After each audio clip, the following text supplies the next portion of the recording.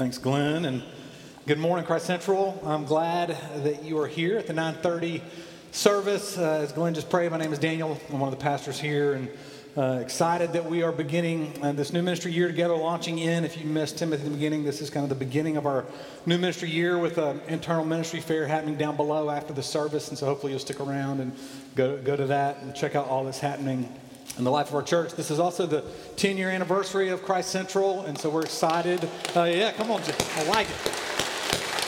Very excited about celebrating this year, all that God's done over the last 10 years, and we're also excited about what He's going to do this year together. There's an image I've been using to describe our church as we become more rooted and established in this city, and it's the image of an aircraft carrier. An aircraft carrier is a ship that allows other planes to land, rest, and be refueled in order to then be sent back out on the mission at hand. And we are a church, Christ Central, that welcomes people, everyone, to come here on Sunday mornings across 3 services. We welcome people to come into our city groups that are gathered in homes throughout the week all over the Triangle. We welcome people into Bible studies, fellowship opportunities, service opportunities. And our prayer is that as we welcome people, we would also be a church that invites people to rest and to be renewed in order to be refueled, to then be sent out to live on God's mission in your workplaces and classrooms, in your neighborhoods and dorms and activities and all the places and spaces that God has put you. And the question becomes, as everyone comes into our church, is what are you being filled up with? Is it moral marching orders, mandates to live by, mottos that motivate you throughout the week? The answer is actually an encounter with a person. That we actually believe encountering Jesus is the very thing that gives rest, renewal, and then the power to be sent out to live on God's mission in the world. By the way, this was how the early church and the first Christians experienced Christianity sweeping through the Roman Empire like wildfire.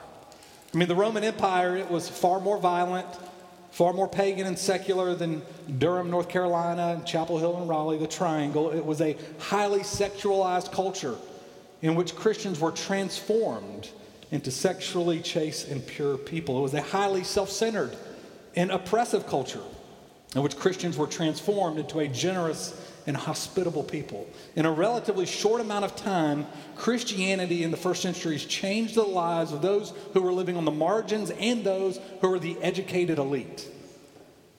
And how did that happen? A person. The Lord Jesus Christ overtook the lives of individuals and communities and radically changed how they viewed themselves and how they viewed God. And so for the next 12 weeks, we're going to look at encountering Jesus in the 4 Gospels. And we're going to pray that the person of Christ would overtake us and give us rest and renew us and refuel us and then send us out to live on His mission in the world. This morning, we're going to look at the first encounter with Jesus in John's Gospel, John chapter 1. It's with John the Baptist, who's not the same as the author of the Gospel of John. And here's what I hope we'll see this morning in John the Baptist encounter with Jesus, is that encountering Jesus transforms how we view ourselves and how we view God, that then transforms how we live in the world. And so if you're able, I'm going to ask you to stand, as it is our custom, to give attention to God's word to us this morning in John 1, verses 19 to 34. Your Bibles and your bulletin is on the screen behind. This is God's word to us this morning. And this is the testimony of John, when the Jews sent priests and Levites from Jerusalem to ask him, "Who are you?" He confessed and did not deny, but confessed, "I am not the Christ." And they asked him, "What then? Are you Elijah?" He said, "I am not." "Are you the prophet?" And he answered, "No." So they said to him, "Who are you? We need to give an answer to those who sent us. What do you say about yourself?"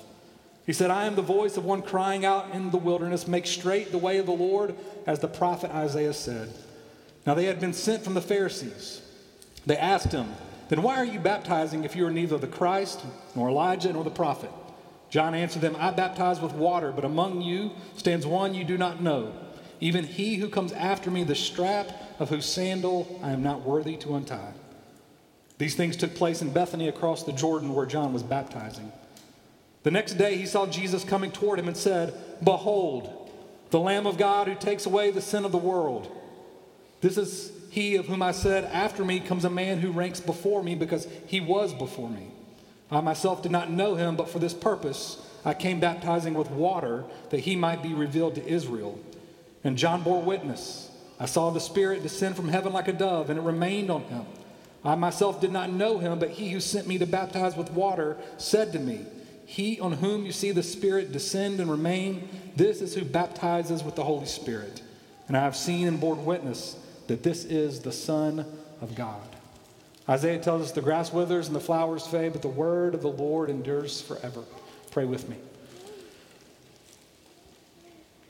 Lord God, we thank you that you have spoken and revealed yourself to us through your word, and we ask that we might see Christ this morning, that we might behold the Lamb of God.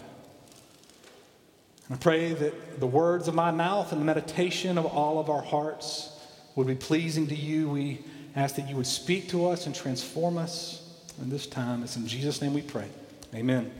You can have a seat.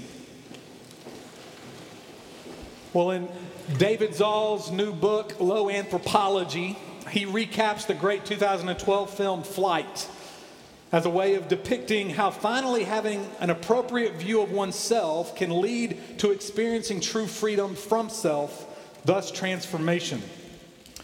Flight, it stars Denzel Washington, who plays Whip Whitaker, a pilot who miraculously crash lands a commercial airplane after an in-flight mechanical failure, saving nearly everyone on board.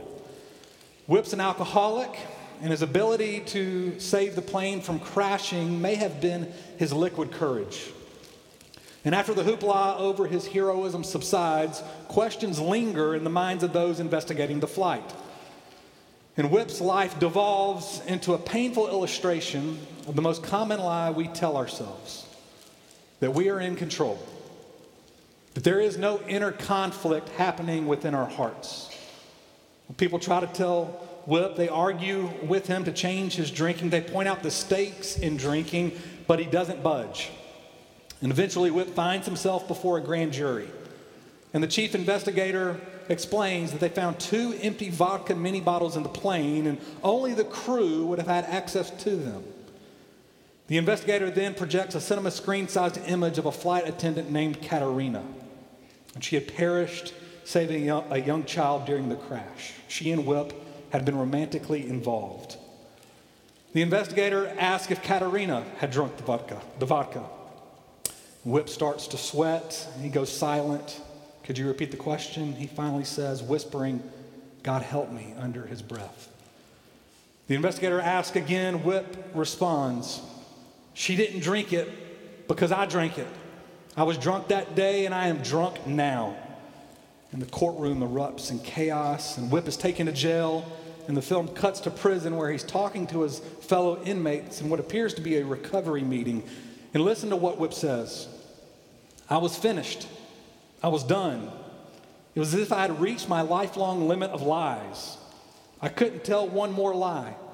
Maybe I'm a sucker, because if I had just one more lie, I could have walked away from all that mess, kept my wings, my false sense of pride, but at least I'm sober, and I thank God for that." And this is going to sound really stupid coming from a man who's locked up in prison, but for the first time in my life, I'm free. Whip's desire to drink was changed, not by conscious effort or willpower, but when his heart was moved by a woman he loved to surrender himself to the losing battle within and to ask God for help. And what he found, despite all appearances to the contrary, was freedom. Freedom from pretense, freedom from struggle, freedom from himself. Whip faced the paradox that lives within all of humanity, which the Bible teaches that all human beings are, 1, created in the image of God, and 2, have sinful hearts that deceive us. That every single one of us are paradoxes. That someone can love a person fiercely and in the next moment utter a phrase that cuts as deep as a knife. Someone can be an incredible parent and an addict. And if we are honest, we all know this paradox. It's what some theologians have called a doubleness that lives within our hearts. It may not be alcohol for you like it was for Whip, but many of us have experienced this doubleness while binge watching our favorite TV show. All right, we know that feeling where we know we should go to bed, we're tired, we're getting sleepy, we know getting up the next morning is going to be painful, but we think just one more show, and we hit the next button, and we watch it, and we pay for it the next day. That's the doubleness within our hearts. Right? We know this doubleness in our sexual lives. The research is clear on the destructiveness of pornography and the pain and hurt of sleeping around, but you might find yourself saying, just once more and then I'm going to stop. Could apply this doubleness to all of the alluring forces that we face daily. Comfort, pleasure, food, money, power, success. The dilemma comes when the question is posed like it was to John the Baptizer in John chapter 1, verse 19, who are you?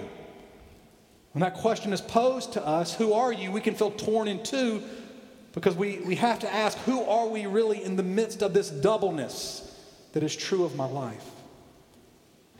And John's encounter with Jesus shows us that an appropriate view of self and a view of God sets a person free to live in and to love the world. And so I want us to look at two things this morning, a view of self and a view of God.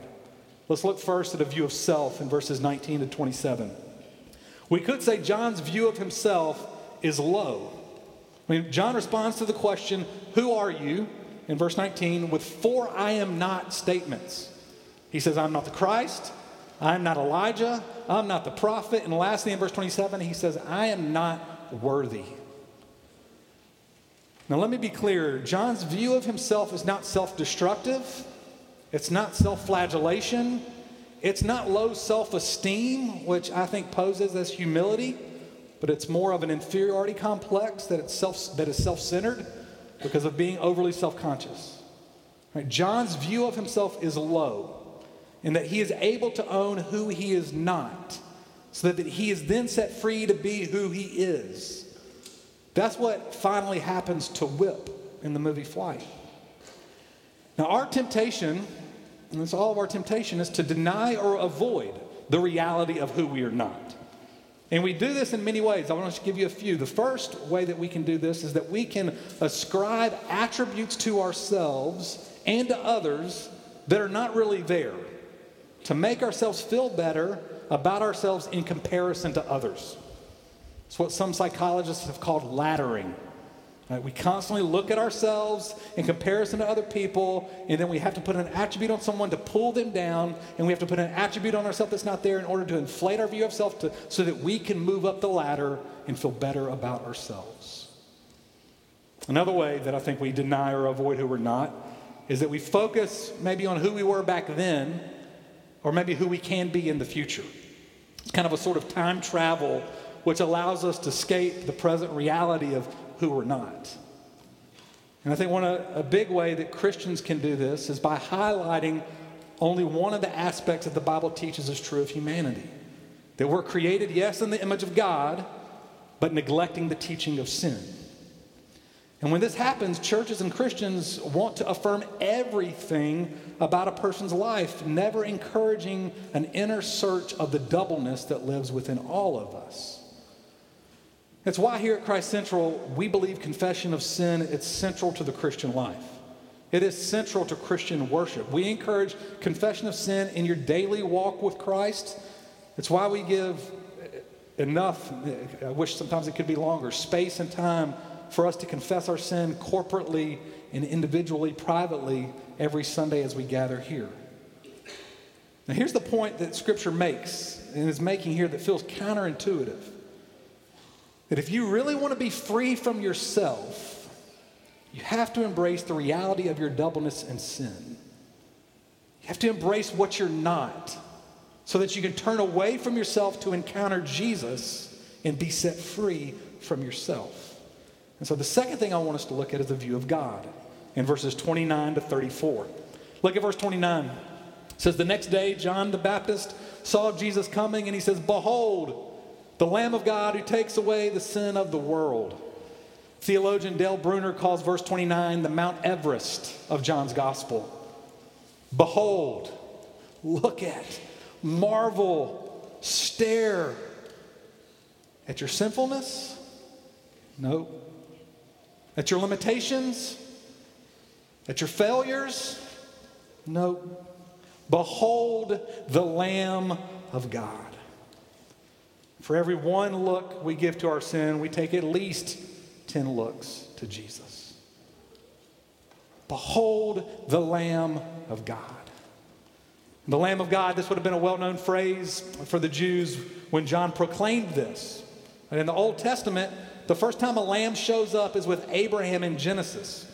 When God asked Abraham to sacrifice his son Isaac, and Abraham and Isaac, they're going up on the mountain, both with heavy hearts. Isaac confused about what's happening, and Abraham says, behold, fire and wood, God will provide a lamb. Because if there is a lamb, Isaac would not have to die. And hundreds of years later, God's people are in bondage in Egypt, and the angel of death is going to strike down all the firstborn sons in Egypt. And so each Israelite family kills a lamb and smears its blood on the doorpost so that the angel of death would pass over the family. For if a lamb was slain, you would not have to die. And the Jews would have known very well Isaiah 53, that someday the Messiah would come and he would be wounded for our transgressions, crushed for our iniquities. By his stripes we would be healed. He would be a lamb led to the slaughter. Can you imagine all that is wrapped up in the proclamation by John as Jesus comes towards him and he proclaims, behold, the Lamb of God who takes away the sin of the world. In the original language of Greek, this sentence contains 5 definite articles. The is used 5 times.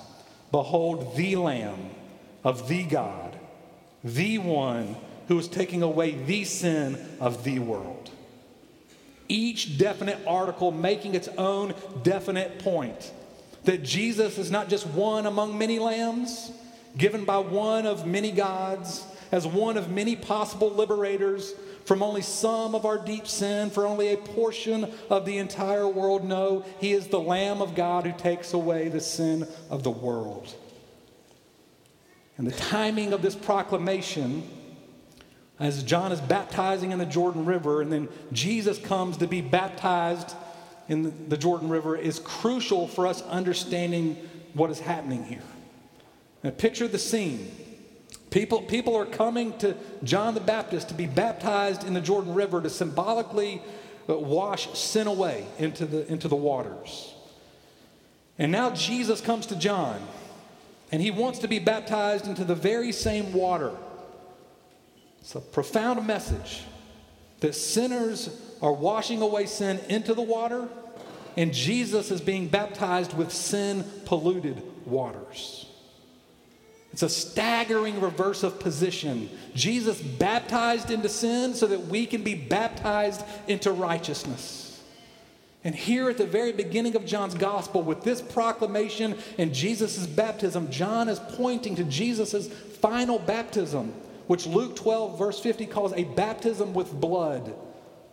The cross of the Lord Jesus Christ, where Jesus would be cursed so that God's blessings would be poured out upon us. Where God the Father made him who knew no sin to be sin so that in him we might become the righteousness of God. 2 Corinthians 5:21. It is a wonderful exchange to behold the Lamb of God slain, blood spilled, so that our sins might be washed away and his righteousness granted and given to us. Let me ask you this. If someone were to ask you, are you a Christian? How would you respond? Would any part of you answer with, I'm trying to be a better Christian? Or I hope that my life can have a little bit more good in it than bad in it? If so, you're not quite yet understanding Jesus and the great, great news that Christianity proclaims. Because to be a Christian, it means embracing, I'm a double-minded person, a sinner, unworthy, but Jesus. He has taken my sin away, and he has given me his very own righteousness. Now, I've got to be clear about something here. Beholding the Lamb of God who takes away the sin of the world, it's not a one-time affair that we do when we become Christians. It is something that we do over and over and over for the rest of our lives. Right? The once and for all sacrifice of Christ on the cross has continual implications for us as Christians. The verb takes away in verse 29 and baptizes with the Holy Spirit in verse 33 are in the present participle in the Greek language, which means it should be read like this. Jesus is taking away sin, and Jesus is baptizing with the Holy Spirit. This is huge, church. Don't miss this. The proclamation of the Lamb's once and for all sin removal through the cross continues the ongoing sin-removing experience in the Christian's life. God has reconciled us to himself objectively through Christ. And as we preach this truth over and over and over, beholding the Lamb of God, we subjectively experience in faith the accomplished work of Jesus. That we are forgiven and we're made righteous. And the application of this low view of self and this high view of Jesus, it's profound. I want to give you just 3 applications. The first is, when this is true, we're set free from our own voice of guilt. The guilt you feel when you get really honest, and you can own that who you present yourself to the world is not who you are in private. The guilt we all feel when we own the doubleness of our lives. We can own it, we can confess it, and then we turn and behold the Lamb. Second application is that we're set free from the voices of other people and what they might say about us. Accusations, misunderstandings will come our way in different ways, and people will ask, who are you? We can be honest, like John the Baptist, about who we're not. And deep down we know no matter what people say about us, we actually know that they don't know the half of it. That our sin is far deeper than anyone can ever point out. And so we hear the voices of other people, and then we turn and we behold the Lamb of God. And we're set free from the power of other people's voices. The third application I'll give you, when this is true, is that we're set free to love other people rather than judge and be critical of other people. People who have a high view of humanity, right, a high view of themselves and others, and not an appropriate low view, are quick to become critical and judgmental as they expect much of others. Guilty. I'm guilty. When people have a low view of humanity, we can have realistic expectations of other people. Love people for where they are and for who they are and who they're not.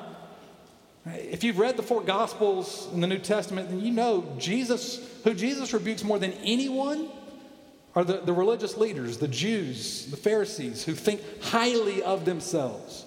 And the people who understand Jesus more than anyone are those who embrace their sin and their need, and then they encounter Christ, and Jesus sends them out to love God and to love others, to be on his mission. One of my favorite TV shows of the past number of years has been Ted Lasso. Ted is an American football coach hired to be a British soccer team coach, and he's very friendly. Some think him quite clueless. In the first episode of season 1, there's this great scene of him throwing darts in the English pub against the owner of the team, and as he's doing this, he recalls a quote from Walt Whitman, which I think becomes one of the main themes of the show for all 3 seasons. And the quote from Walt Whitman is this: "Be curious, not judgmental." And I think Ted Lasso was honey to the soul for so many people during the pandemic and all of the social unrest we had during the past number of years, because judgmentalism and criticism soared in most of our hearts in a lot of ways. I think Ted gave us a picture of someone who embraced who he wasn't. And he was set free to kind of be curious about other people rather than to be judgmental. He was compassionate, and he loved other people. And all 3 seasons, if you watch it, then you see him kind of be curious to meet people where they are rather than be judgmental. And people's lives are transformed. And the soccer team is transformed because of the way Ted loves them. See, when we embrace sin in ourselves and in others, we can have an appropriate view of humanity. Expectations can be tempered.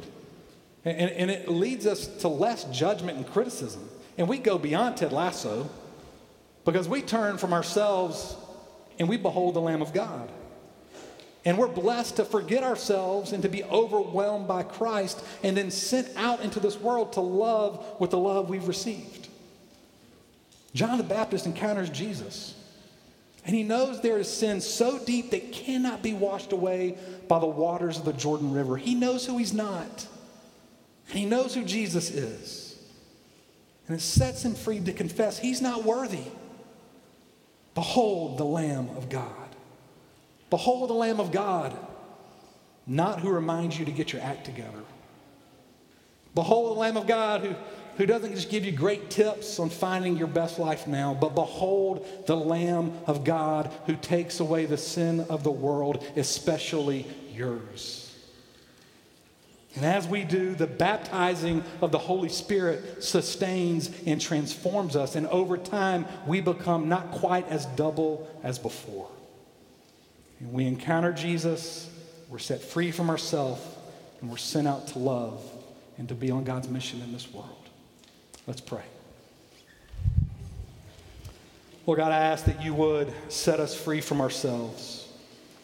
Take us into the deep places to own and be honest and to joyfully embrace who we're not so that we can joyfully embrace who Christ is for us. And then send us out into this world to love with the love we receive from you. It's in Jesus' name we pray. Amen.